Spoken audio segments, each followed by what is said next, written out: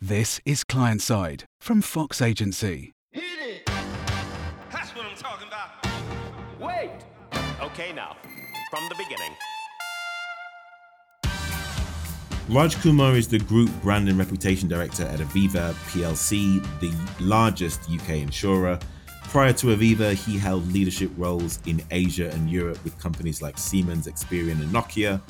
Raj believes that high performance comes from focusing on building a positive, honest and open inclusive culture that embraces change. He's on the board of trustees at the Princess's Teaching Institute, one of the Prince of Wales charities, helping teachers rediscover their love of the subject, inspiring them to bring the latest thinking into the classroom across the UK. Raj Kumar, welcome to Client Side. Morning, and thank you for having me. Absolute pleasure having you on the show. Your background and history is really, really fascinating. You get your BA in economics from Delhi University before getting your MBA in 1999. And your first job after graduation was a sales role with Siemens. How did those early experiences influence the way that your career subsequently developed? I think first I would say is that coming from India, your parents have quite a few expectations of oneself. So you can either be, as they say in India, a doctor, an engineer, or a failure. And I ended up being the failure. So an economics degree was just not good enough. But looking back at this, I was really happy that Siemens was my first company. I didn't know anything about technology as such, and it was a very technical company. It was telecoms, the telecoms division that I worked in, and sales included sales and marketing. It was sort of the same function over there. But I quickly started owning one of the largest accounts that I had built up actually over there. It's called Airtel, one of the largest telecom companies in India actually. And what it taught me was that yes, while I may not have the technical skills and I went in there feeling a bit unsure about myself, ultimately it's about satisfying a need.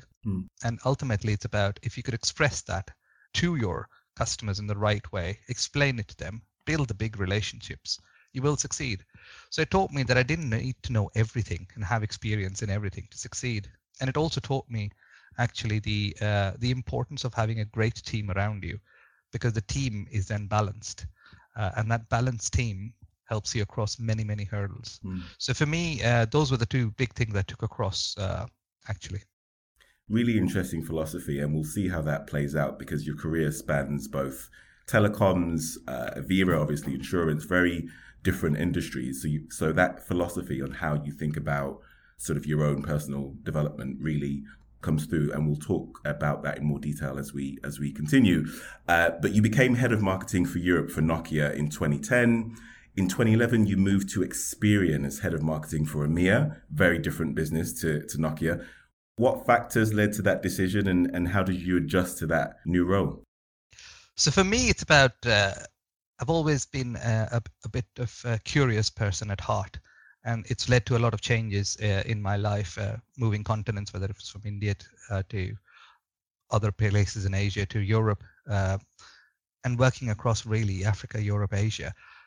I've always been interested in the cultural sides of things, how different people view different situations. How it always amazes me how you can view the same set of data and come to completely different conclusions. So it was that curiosity and that understanding is what actually motivates me in one sense. So I also like the feeling of being able to challenge myself. And Experian was quite a different business. It's a very good business. I looked around in the world and what was it, 2009, 2010, and said, I see data and analytics being booming and being so critical to what we do. And Experian was the biggest company, one of the best companies in that field, really innovative, good company. And I was lucky enough to have a chance to go there. And what I said in the beginning held me in great stead, which was I didn't know anything about, I did know more about data, I guess, and analytics, but not to the degree that which Experian deals with. And again, it was the fact that we were trying to distill that into a proposition that mattered across a huge variety of geographies and companies.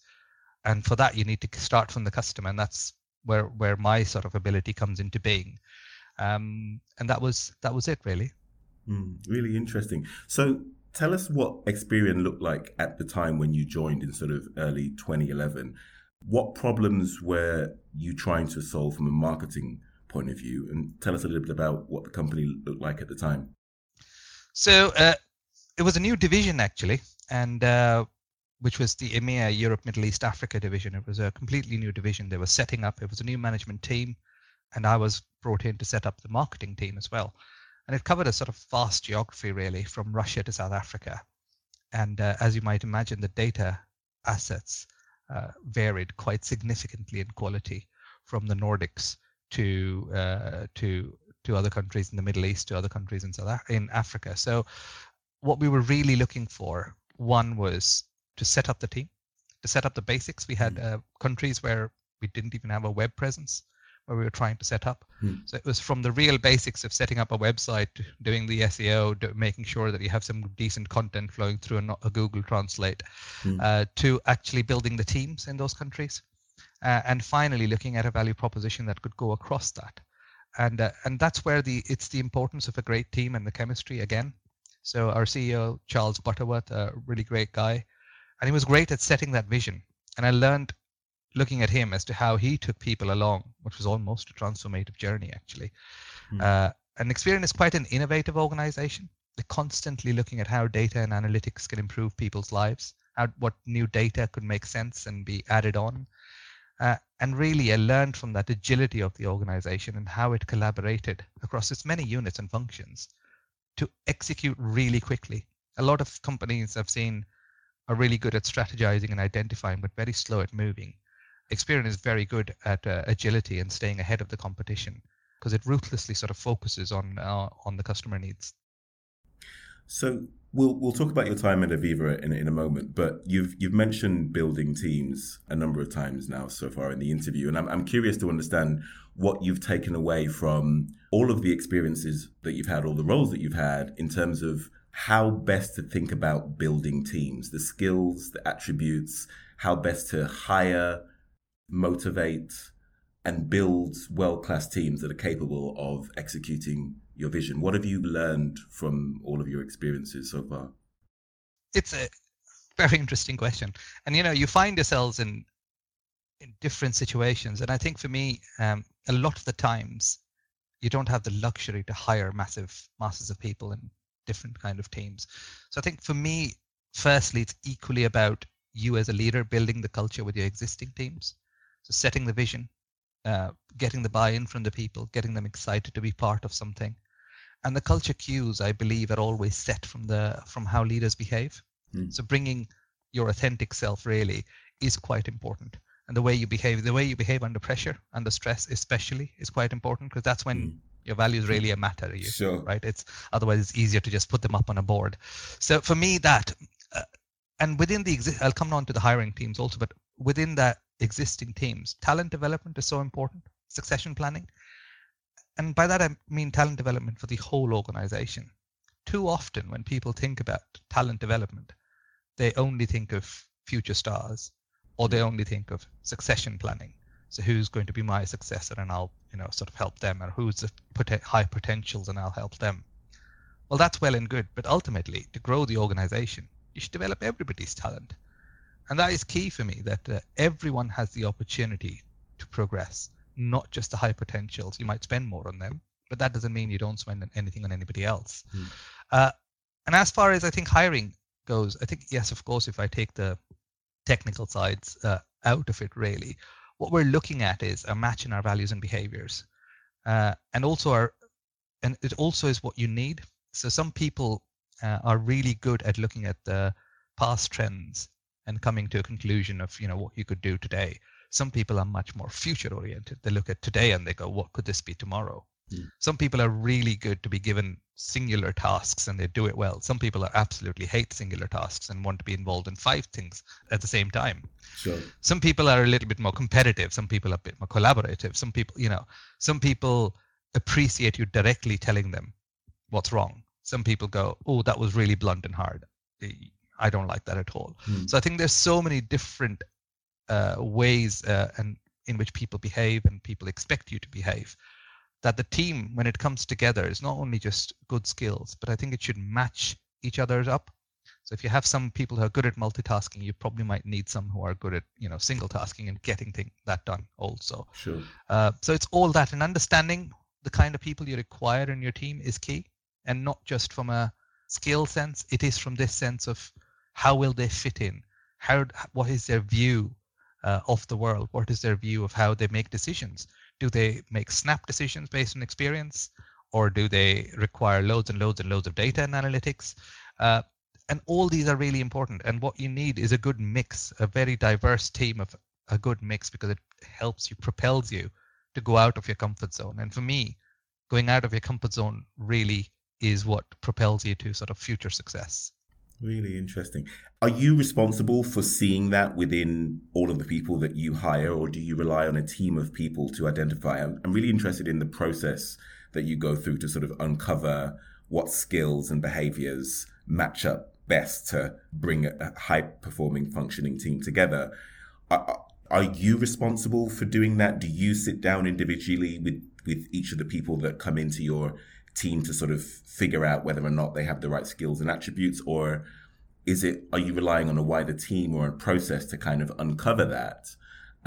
Because some leaders are more hands-off when it comes to bringing people into their organizations, and some are very sort of hands-on, but depending on the size of your organization and the size of your teams, it could be very time-consuming doing that. I'm just interested in your process and how you think about that.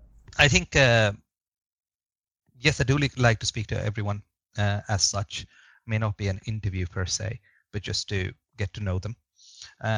We do rely on a process, as all large companies do. We do have our people function with us in interviews. We do have we'd also do colleague interviews. So people should be able to, with their peers, or who would be their peers if they join the company, and they'd be able to figure out a little bit about the person and how they, what is their view on perspectives on many different things, and that forms a picture. And then when you go to another round of interview, you'd probably have a little bit more scenario planning and a little bit more challenging on how you certainly think about situations that you might find yourself in. And finally, I guess for me, it's just to have a chat, really. It's not as such an interview at the end of that day then, and to just get that chemistry between both of you, me and whoever the person is, and just to get a feel of them. So even if they wouldn't work for me directly, it's just nice to know the team even before they start. Take that opportunity right in the beginning. Let's talk a little bit about your time at Aviva. In 2019, you became Group Brand and Reputation Director for Aviva. What does the Group Brand and Reputation Director for Aviva do? Well, it does what it says on the tin, really. So I'm there to build and protect the Aviva brand and compel the business basically to action to achieve this. Because if you look at business today, the expectations of business have risen manifold. Businesses are expected to have a view on societal topics, on social causes, not just turning a profit, and it makes a sense to look at that brand in that broader spectrum, because each brand, as it builds up, has a reputation, not just in the marketing sense of what our customers think of our brand, but broadly, what do people who are not our customers also think about Aviva? And it could be, what do the NGOs think? It could be, what do employees think, obviously. It could be also on what do our partners feel about us and think about us, whether they are supplying to us or whether we are supplying to them. And if you look at that holistically, you start to see really how your company is perceived, how your brand is perceived. And the marketer's challenge is always to look at ways in which you can sort of engage with your customer and make sure that you're satisfying those needs. But the broader reputation side of it brings in the rest of it, which is, as a package, how are you looking at? What are you focusing at? And what are you building? Are you building a good legacy across the board? And that's quite important. And that's where I think for us also, we look at our behaviors, we look at our policies, people policies, we look at our values, we look at how we communicate internally. And it all goes in, all those moving parts go into making a great brand. And for me, it's that holistic picture. Aviva's purpose is with you today for a better tomorrow. What does that mean to the way that you treat your customers and wider stakeholders? I I believe purposes are always lived rather than talked about. Mhm. So for us, if we're talking about it, then we're not doing something right, because it's the actions that will define whether your purpose is being held up or not. And like I've said before, it's when you're truly under pressure that you realize whether the values and the purpose that a company has are worth anything. Right. So for me, it serves as a guide, personally, and this past year has shown whether we live up to it or not. And when we say, "Are we with you?" Whether it was getting all our employees home as quickly as possible, looking after their safety, whether it is making sure that they have good chairs to sit on, equipment, etc. when they're at home. We've just we've given a well-being day off, for example, right now. Whether we were flexible in our timing. So for our employees, are we with you? Yes. For our customers, were we with you? Absolutely. We saw a surge in people wanting to know more about the policies they had, what they were covered for and not. They were working from home now. What about their home insurance policies? What about health, etc.? How we went out of our way to help with the cover for critical workers, NHS workers too, and how we've contributed funds to the ABI, to help out with businesses who have suffered all. So for us, it is, are we with you? Yes, I can see that, and people can see that without us having to say, oh, look, we're acting in line with our purpose, because people see it, people feel it. Are we in a better tomorrow? Absolutely. I mean, we've been talking to the government after auto-enrollment of pensions, where everybody had to start putting some money for their pensions. All those people, those monies goes into what we call default funds. Most people don't change where they put their money. And we're saying all those funds should be invested in companies that are doing better for the environment. Are we looking at that? Because that's the better tomorrow we want to achieve. So for us, we see it in the action, so we don't have to talk about it, because we're living it and people realize that. And if we don't, the feedback is immediate. Sure. And that helps us keep us on the straight and narrow. Really interesting. So, as you say, today's consumers are really they are looking for value in the marketplace. They're looking for suppliers and companies to provide them with a quality product or service at a reasonable price. But they're also looking for the companies that they spend money with to also do some good in the world. As if our job wasn't hard enough, just satisfying our customers' desires. That makes the marketer's job even harder to satisfy not only their commercial needs, but also the wider environmental or societal ones as well. Talk about that in the context of 2020, when we had so much tumultuous change and social strife. There are so many different stakeholders for you to satisfy. How do you make sure that you are satisfying all of the different stakeholders' requirements, but also staying true to your brand? For me, it is that you're absolutely right. There are so many stakeholders and different views on one's company. It starts with our vision and our strategy. Everybody needs to understand Aviva's vision and our strategy. That's the starting point. What are we going to do? This clarity gives all the stakeholders the context behind what actions we'll be taking. It sets the expectation of what we'll be doing, not just in a very business sense, but across the board. So yes, there may be times when you choose to invest somewhere and the investors are thinking, oh, that money might rather be spent in a dividend or do something else. But if they can see it is aligned to the overall vision and strategy, they understand the context and they understand why it's happening. So when we talk about what happened in 2020 with Black Lives Matter, D&I think that was a great example of how Aviva works, really. Because, well, to be honest, when we first started off, we didn't know how to react. I'll be very honest and candid about it, because it came in such a wave, both internally as well, that people said, a lot of people were not aware. And it was not aware. When I mean not aware, I mean not aware of the feelings within the minority communities, I guess, that it evoked. Me personally included, actually. Sure. So what Aviva was doing is we listen. We will listen to understand. And when it would be so easy to just listen and respond, we took the time to really listen and understand what were the key issues and how our people were feeling about it, indeed how the minority communities were feeling about it, but also how the other people were feeling about everything. Whether some white people who were, saying, "Oh, I don't know how to even approach this subject. Sure. I don't know how to talk about it." So the awkwardness, or the awkwardness equally of the minority communities going, "Oh, this is not something I wanted to really talk about at the workplace." There were some people like that too. So I think it brought that openness and that honesty, and the fact that we encouraged it really helped us. And thereafter, we have listened and we have policies in place and we are doing stuff. We've got like our communities across. We've got 6 communities across, whether related to aged care, Pride, BAME, carers, etc. So we've got our communities, and we're really working with them to understand and make sure that we're doing right by everybody, and that's key. Actually, that's key. Really, really interesting. How do you reflect on 2020 yourself from a personal and business perspective? And 2020 was hard for all of us. Not only for Black Lives Matter, but a certain pandemic that is still raging. How do you reflect both personally and professionally on 2020? On the positive side, I feel anything is possible within 2 weeks.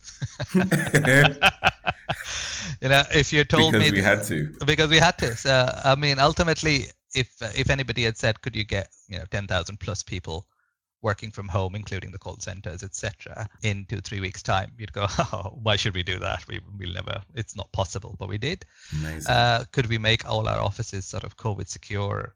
Make all the safety arrangements in case anybody wanted to work in the office for whatever reason, whether they had no space, mental health, etc. Yes, we could.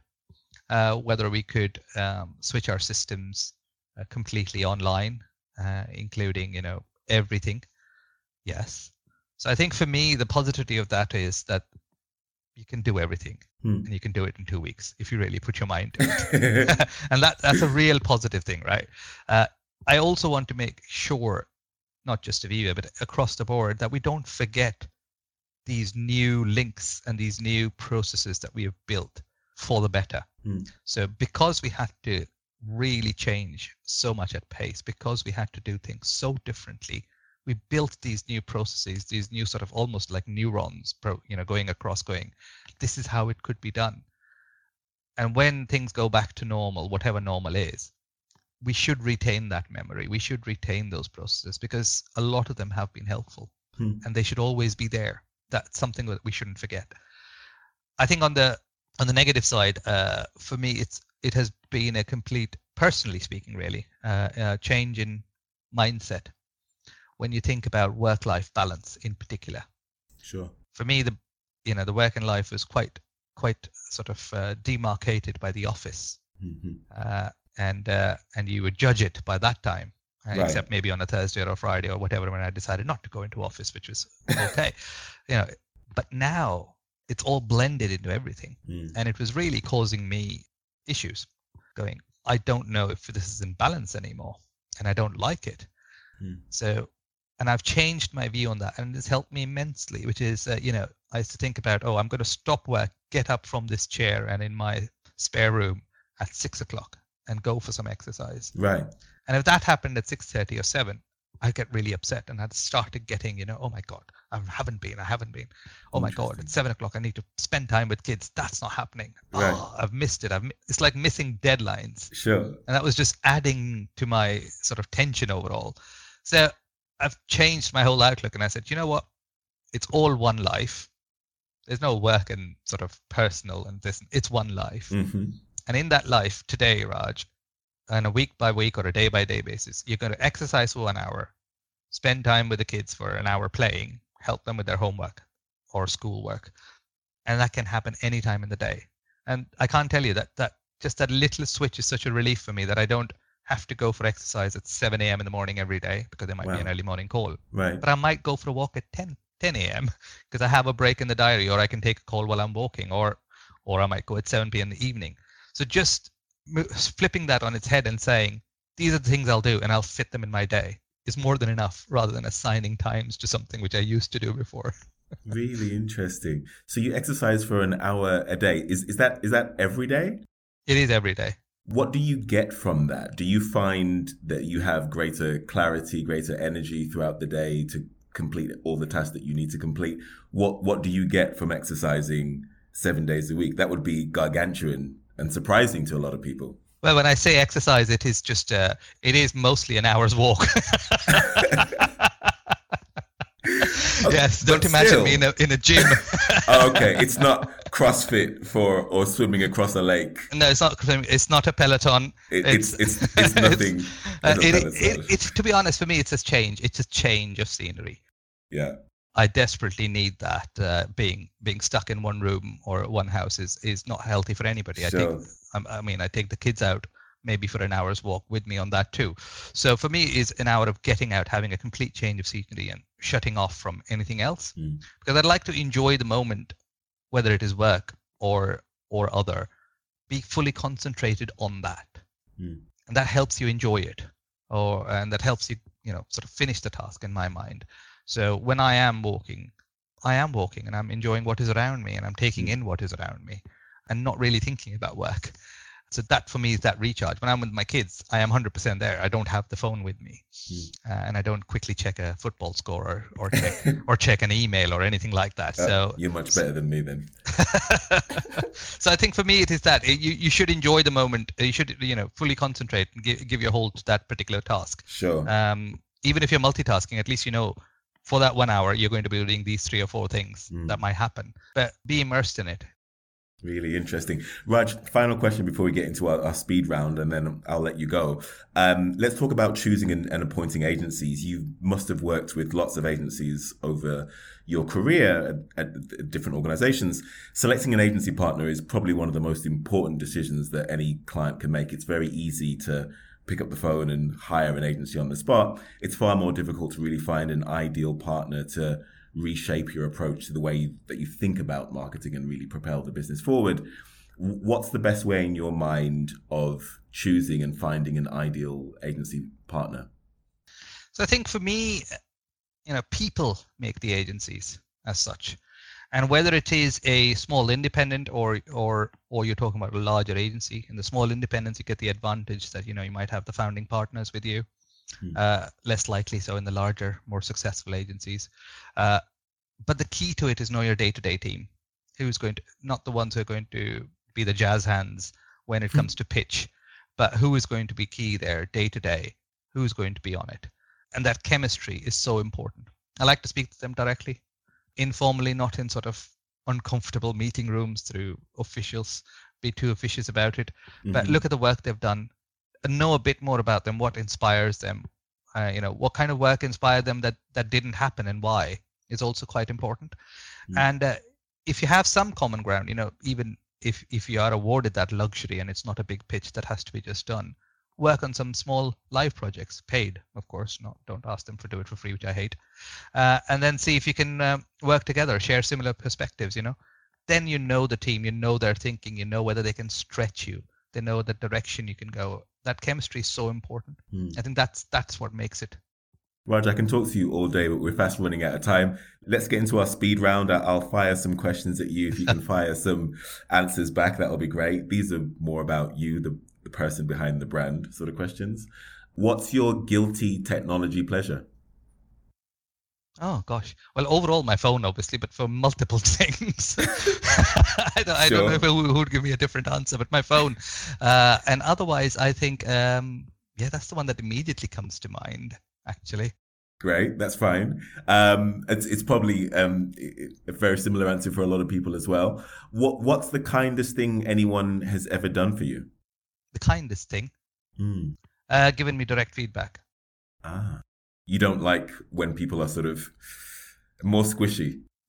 I think kindness doesn't mean, for me personally, kindness doesn't mean weakness. It means that, even when things are going wrong, you should tell people up front about it, because you're just looking at somebody fail or looking at somebody who could develop but not. And for me, I've had a couple of bosses in my past who have told me that's not right, or that's not going very well at all. And I see that as kindness. I think if you're not performing well, you should be informed immediately, and you should have that discussion of what you could do better. And that's what I mean by direct. It doesn't necessarily mean the way you deliver it is blunt. Is the tone in which you deliver it is quite important for me. So Sure. for me, that's some of the kind of things that have been done for my career, professionally speaking. Which CMO, in your opinion, has the most difficult job in marketing right now? Oh, I couldn't name one, but I would say the whoever is looking after the travel, tourism, hospitality kind of businesses, my hats off. They have a real tough time between. Sure, I mean, for obvious reasons, but also when when things come back, when people are allowed in, it'll be such a scrap for short-term targets versus brand building, and both are so important for your success going forward. I mean, I think they have a really tough job right now. What excites you most about your current role and position? The challenges it brings, the people I get to meet, and the impact I get to have. 3 things, very simple. It is just you could face something that you've never heard of, thought of before. The other day I had a very interesting conversation about soil composition, which I was not expecting at all. Right. So it could be something like that to the kind of people you get to meet, such amazing people who you can learn from every day, and finally it is of course the kind of impact that you can have. And my final question, Raj, what advice would you give to a recent college graduate or university graduate who wants to start their career in marketing and brand development? It's a good one. I actually just had a piece in the Marketing Week about 3 questions that I asked myself as a junior marketer. So you can go read that, and here's a little plug-in for that. But otherwise, because it was just a couple of weeks ago, I think the one thing I would say is go out of your comfort zone. And by that I don't mean even role-wise. I mean if you're not a confident public speaker, speak.